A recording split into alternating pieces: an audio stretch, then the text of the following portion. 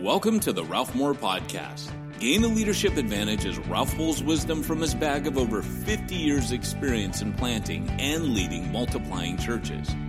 Our goal is to help you live as a leader you'd want to follow. You'll learn about making disciples and planting churches, but beyond that, you'll gain practical wisdom about subjects like how to manage your team, handling difficult people, pulling a congregation off a growth plateau, and even money management.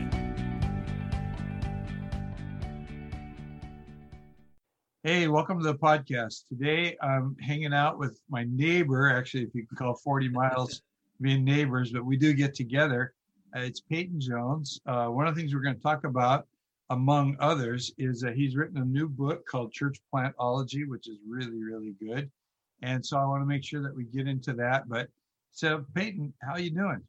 I'm doing fantastic. It is so cool to be on your show. It's really great. I'm so glad I got you here. And we're going to, just jump into the book. But before that, just tell me what's going on in your life. Well, man, I literally, I just got off a call about 30 minutes ago talking to members of an organization where global church planting is just on fire. And they're just seeing all of this movement. It could be anywhere somewhere out in Africa in the bush, or maybe in India. And they were just describing some of the planters recently that had been beaten by 60 people. Another person had been martyred. And just talking to people like that, you feel kind of like I'm not in Kansas anymore, Dorothy. And it really, just to know that there are illiterate, unlearned, unprofessional planners out there that are self-sustaining, that leave a village with their family where their family's persecuted. They plant out, they multiply themselves, and then come back. And these are people that are just doing things like this was the dream. This is what Paul had in mind. And then to come back to myself and my own life and think, yeah, I really haven't done much. That's how I'm feeling today. And I live among people who are persecuted because somebody wants us to wear a mask. The government is trying to take away all of our liberties. And we weren't able to meet on Sundays in the building. And so the government is out to get us. And we have no idea of what goes on out there in the very real world. What we live in isn't the real world. One of the things that's dawned on me recently is that, I started out talking about planting churches. Then I began to think about multiplying churches. And I began to realize we're on the wrong track. We need to talk about making disciples. But then I've come to realize, no, we need to first talk about obeying Jesus, because I'm talking to guys who are going, how would I ever motivate my complacent Christian congregation to want to go out and plant a micro church? And so now I'm thinking, we got to talk about holiness and about lordship and obedience. And then it strikes me, but if they don't hear the voice of the Lord, then none of it counts for anything. So we need to teach people to listen to the Spirit and then be willing to obey the Spirit. And then the rest of it's going to take care of itself, I think, in a lot of ways. Well, let's talk a little bit about the book. I'm holding it here. I mean, I'm impressed. None of my books come out in hardback. Somebody really believes in Peyton. I know this is quite a deal. So talk to us a little bit. Talk us, kind of through why somebody who's listening to this ought to really want to get this book and read it, because it's got a lot in it. If you've never planted a church or don't even think you're going to plant a church, this book is still for you, because counterintuitively, what the book does, it starts off saying what I have said for years, and that is, I don't give a rip about planting churches. I really don't. That's not what I was ever called to. That's not my ministry, which is strange because I'm known for training church planters. But here's the secret, and you know this, and this is why the book starts off with your story, is that and I quote you in this. In fact, someone just texted me today and said, that's a brilliant quote. A guy that I'm actually discipling right now. We're doing miniatures once a week. We get together and we paint miniatures, and I just disciple him. He was a guy that we picked up at the skate park, and little punk rock guy about 15 years younger than me, and just pouring into him. And he had no idea I was an author. I kind of hid that from him for a long time. And we get together and we do a little nerd hobby, and I talk to him. And but he's anything but a nerd. But he quoted that. He just texted me today. I love how in the book it says that you can plant churches and nobody gets discipled. But if you disciple people, churches will get planted. And back to the global mission front, that's actually why one of the other reasons I'm speaking to these global mission agencies about church planter training, because they said, look, we translate discipleship tools. We translate a tool that helps people move through John, and it's taken off like wildfire. But once people start doing that, it created a movement, and now churches are getting planted. And we don't know how to train church planters. So can you help us train planters? So it was like a real, I remember thinking, man, I wish I had had these conversations before. I knew it was true. And, I hopefully I demonstrated it in the book, and I knew it from you. But, it's actually how it works globally on the ground. And so this book really is a book about doing what's recorded in the Great Commission. And churches are the effect. They're not the cause. You don't focus on that. In fact, the book says if you ever find yourself focused on church planting, you're actually doing something different. You're doing what I call church starting, which is kind of idolatrous, really. You start with the church as an institution, organization, and you create a sexy logo and a flashy website, and you attract a crowd, and then you reach critical mass, and then I'm not called to that. I'm called to do the other grassroots stuff. And if a church happens on the side of it, great. That's a bonus. I'm not sure anybody's called to that. I think that we don't plant churches, we plant events. We plant basically businesses. And I've been guilty of that myself. And I'm learning to think differently, that it has to come through the pathway of making disciples. It has to deal with people and their personal relationship with Jesus. In your book, you get into spiritual gifts pretty well and pretty succinctly. It's not a real long chapter, but talk to us a little bit about that and how it relates to disciple making and church multiplication. And maybe talk a bit about microchurch and all that. You know what? That is literally the best question I've been asked about my book, because that to me is the heart of planting churches. And I'm glad you caught that, because and I know what you're saying about, I think I use Paul at the beginning as, he didn't look back on Galatia and think, man, I did awesome. That was a great mission trip. I planted all these churches. He was horrified at what happened a year later.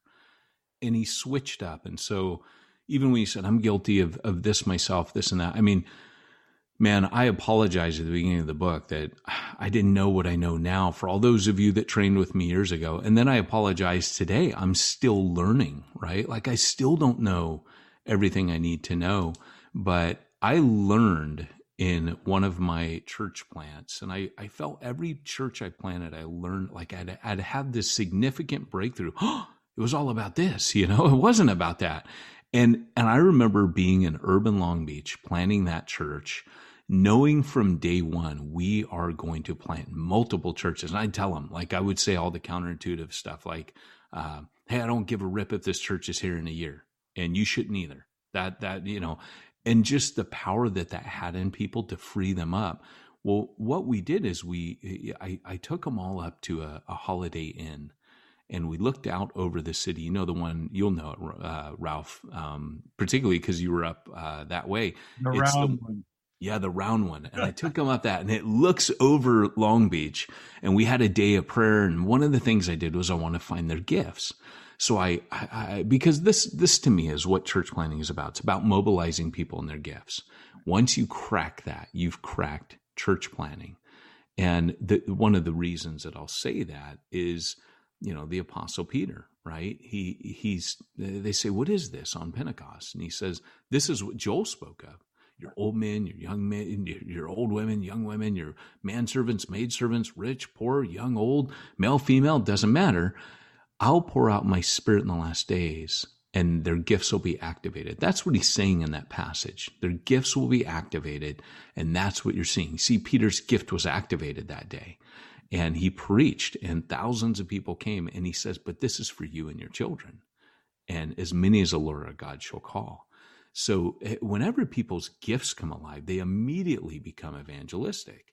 This is how I find gifts. I'm not saying it's the right way. It's just the way this knucklehead's figured out to do it. Hopefully I find a better way. But I break them up into small groups. And so I flap down newspapers from Long Beach in this case, or whatever city I'm in.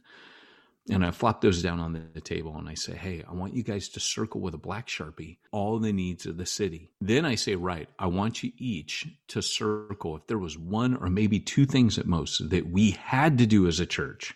One of these things we had to pick a fight with as a church, circle it with a red Sharpie. Just one or two things that we'd have to do something about if we planted here. This is where the magic happens. I would ask them, okay, stand up and share with me why you circled that one thing. Talk to me about that. Ralph, they would stand up. They would start to share. They would start to cry. They would start to weep. This passion would come out. This burden would come out. And I kind of lay out in the book, this is my kind of philosophy, that once you find people's burdens, what they're burdened for, you find what they're passionate about. And when you find what they're passionate about, that is a direct link to their spiritual gifts, because people are passionate about what God has gifted them. So one of the things, like, if somebody's up there going, we've got, I was homeless, I lived in my car, and I can never get socks, and we have got to, and there's people need to eat. And I'm like, okay, you have the gift of helps, you have the gift of giving, and you have the gift of compassion. Okay. What I want to look at is, who is the Holy Spirit directly put in the room with me here? And what gifts? If I have, say 30 people in a room and 10 of those people have the same gifts, well, that's probably 1/3 of my mission right there. Mm-hmm. If 6 other people have this gift, but only 2 people have this gift, well, I'm waiting, because those 10 people over here using their gift are going to reach more people to match the gift of those other 2. That's just like Cape Canaveral. That's a launching pad that's not ready to launch yet. But the Holy Spirit, that's for future. And so I strategize mission based on the gifting that God's put in the room with me. And that's what we do. And I call it gift-driven mission. But to me, that is the secret to planting churches, is activating every believer in their gift. I'm actually writing notes here. I don't know what to say next. I'm learning so much. I'm taking notes. I'm supposed to be writing a book right now, follow up on microchurch. And this is just right down the alley. This is very, very good. What you just said to me is going to end up in that book for sure. Yeah, well, hey, there's a lot of Ralph Moore in my book. So what else is going on?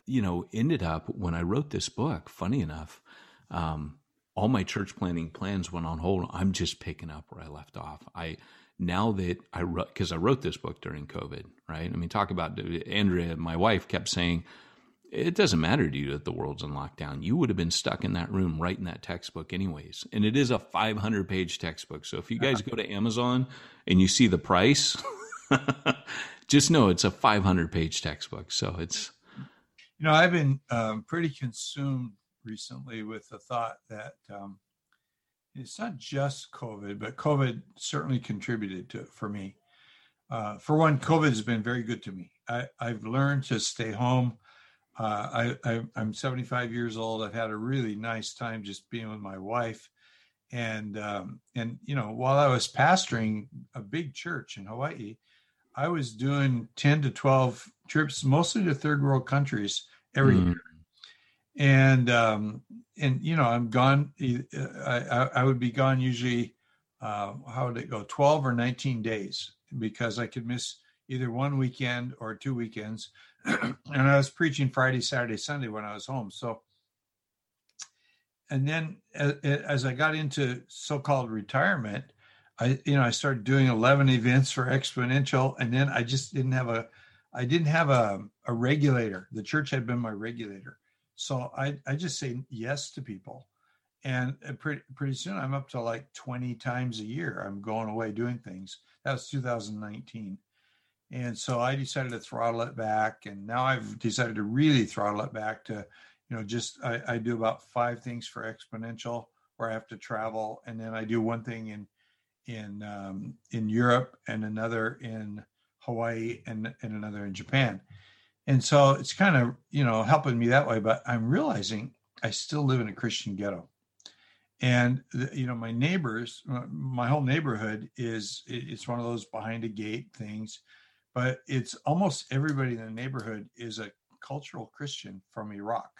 So they have a kind of Eastern Orthodoxy that they don't really necessarily practice. And so I've been kind of looking at restaurants and coffee shops, because I walk the neighborhood and I greet all these people. They greet me, they're very kind, wonderful people.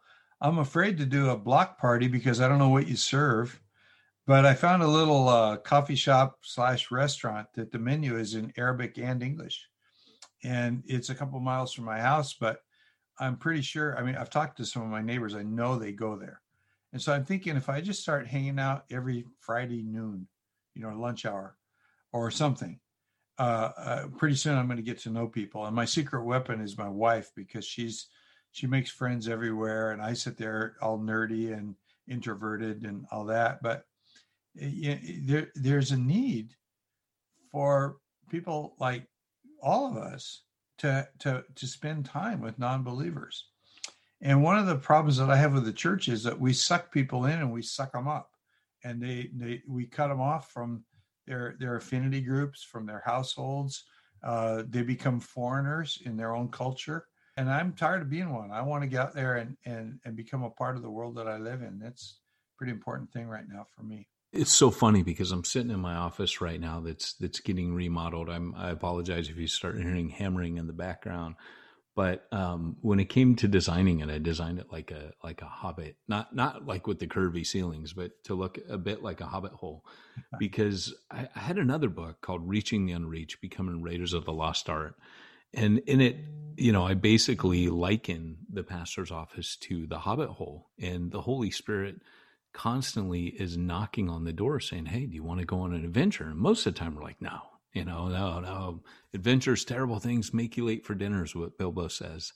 But a lot of my journey was just being flung overseas as a missionary. I know you were a missionary in Hawaii, and that's quite cross-cultural.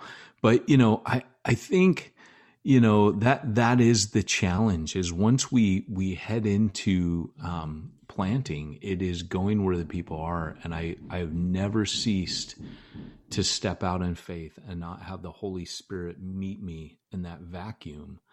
And to me, I think for you and for me, that apostolic, there is an apostolic gifting, and I don't know how to put it. And this, by the way, for those of you that are familiar with APEST, apostolic, prophetic, evangelist, shepherd, teacher, this book is written with that DNA. That is actually the framework. Almost the whole book, the church planning textbook, is written with an APEST mindset. And that might kind of set it apart as unique. But I think, Ralph, what apostolic planters do is they create an environment and community. Like I can just imagine you and Ruby in Hawaii. I feel like, because I know Ruby and I know you, I can feel that church. I've never been to that church, but I've had dinner with you guys. I've been to your house. We've hung out. I feel like I know what that church felt like, because wherever you find an apostolic, it's unconscious. They're creating community. There's an atmosphere that travels around them. And Jesus had that. Jesus definitely had that culture building, intangible quality, but it's part of the spiritual gifting, because because you're a frontline pioneer, you're going to create community. But I think a lot of apostolics are unconscious of that quality that they have. Yeah, I think some of the things that to me strike me as apostolic. One is kind of a holy discontent with what's going on. Another is just a base frustration with business as usual. I want new things to happen, and good things, and then there's, of course, I want to advance the kingdom. I was on a Zoom call with a really good friend of mine today, Neil Cole, and Neil to me stands head and shoulders above a lot of people as an author, I think some people have given them a bad rap because they were doing small churches, micro churches, house churches. And someone told me, oh, Neil says that, that he doesn't believe in big churches. It's all small churches. And so I actually confronted him, and he goes, absolutely not. And here's where it says so in my book. But Neil has done some really interesting things. And one of the things that he's done that put him in touch with the world out there, when he was a young pastor, he took a paper route. And he said, I had far more evangelistic success on my paper route than I did in church. And so recently he was driving for Lyft and had people who are, 2-3 years later, he just did that for a while, but it put him in touch with people and got him out of the bubble. And some of those people are politically opposed to what everything he stands for. Some of them are, it has to do with gender issues, and yet they've attached themselves to Neil. And so he's making disciples that he met in a very brief stint, just an experiment, kind of doing the Lyft thing. I just think that all speaks to me of an apostolic gifting that can't be stifled. And, most recently, Neil it's like he's changed. In his words, I've changed my audience. I'm trying to reach only millennials because the church is doing such a poor job of reaching millennials. And I look at this guy and go, it's a hero. I want to be like him when I grow up. One of the funniest jobs I ever had is I've been bivocational for years. And when I plan a church, I do it free. I don't raise funds for it. I just go do it. For me, and I think that's part of the apostolic thing, is you just think I'm just going to get on with it. It's like Paul in the Hall of Tyrannus. You just go do it. But when I planted my first church accidentally, it was in a Starbucks, and I was working there as a barista, and it was the hub of the community. It was in Wales. It rained every day there, so people were in there with their mug of tea and cup of coffee and curled up with a good book in the comfy chairs. So we planted that church. But I went from there because I made, and I spell this out in the book, I made terrible money there. I worked 40 hours a week. I made minimum wage, but I really connected with so many people. It was a watering hole, as Alan Hirsch calls it. But what happened was, I saw myself getting more and more in debt. So I took a job as a window cleaner with my church planting partner. Now I worked 2 days a week. I made double the income in 2 days a week on what I made in a 40-hour week. And then here's the best part, is I had an excuse to knock on every single door in my city. In a country that rains every day, window cleaners are very busy.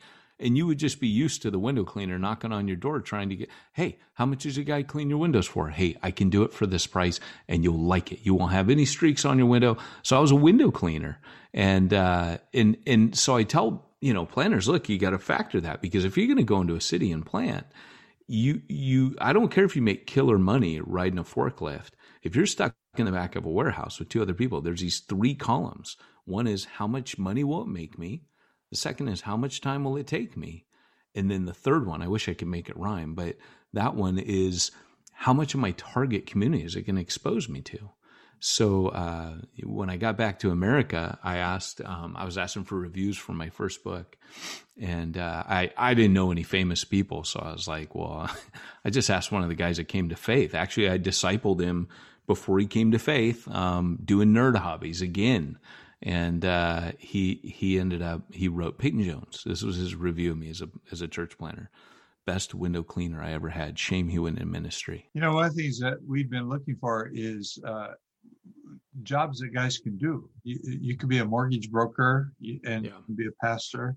You could be a window cleaner and be a pastor. There's a number of things that really do give themselves to, a little bit better than driving a school bus. Yeah. Put food on the table. Yeah. The best one that I've come across recently, and you'll know Bo Moffitt, he and another planner that I trained here in San Diego, they're both notaries. Oh. And being a public notary, you make your own hours. And one of my planners quadrupled his income. Wow. It's insane. Before that, he was repairing windshields and he was doing a couple other things, but notary, public notary, boom. That's a great one, because a lot of times you're into people's houses. The conversation in those smaller settings, and you're talking about people's business, so they open up and share about their life. That's a very, very good one. I'm actually taking notes on this part of the conversation too. Well, I think we can wind this thing down. So let's land the plane.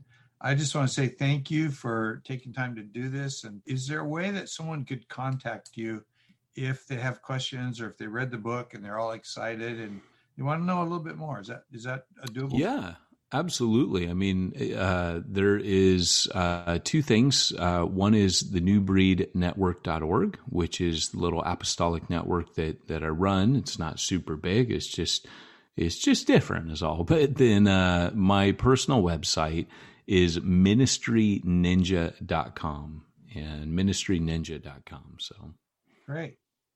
Well, thanks again for doing this. Yeah, thanks for having me. It's, I mean, you're one of my heroes. So this is, and I always say that, and I always embarrass you, I suppose, because, but it is my honor to be on this podcast, to be honest. So thanks for having me on. If you enjoyed today's podcast, be sure to subscribe and check his blog at ralphmoore.net.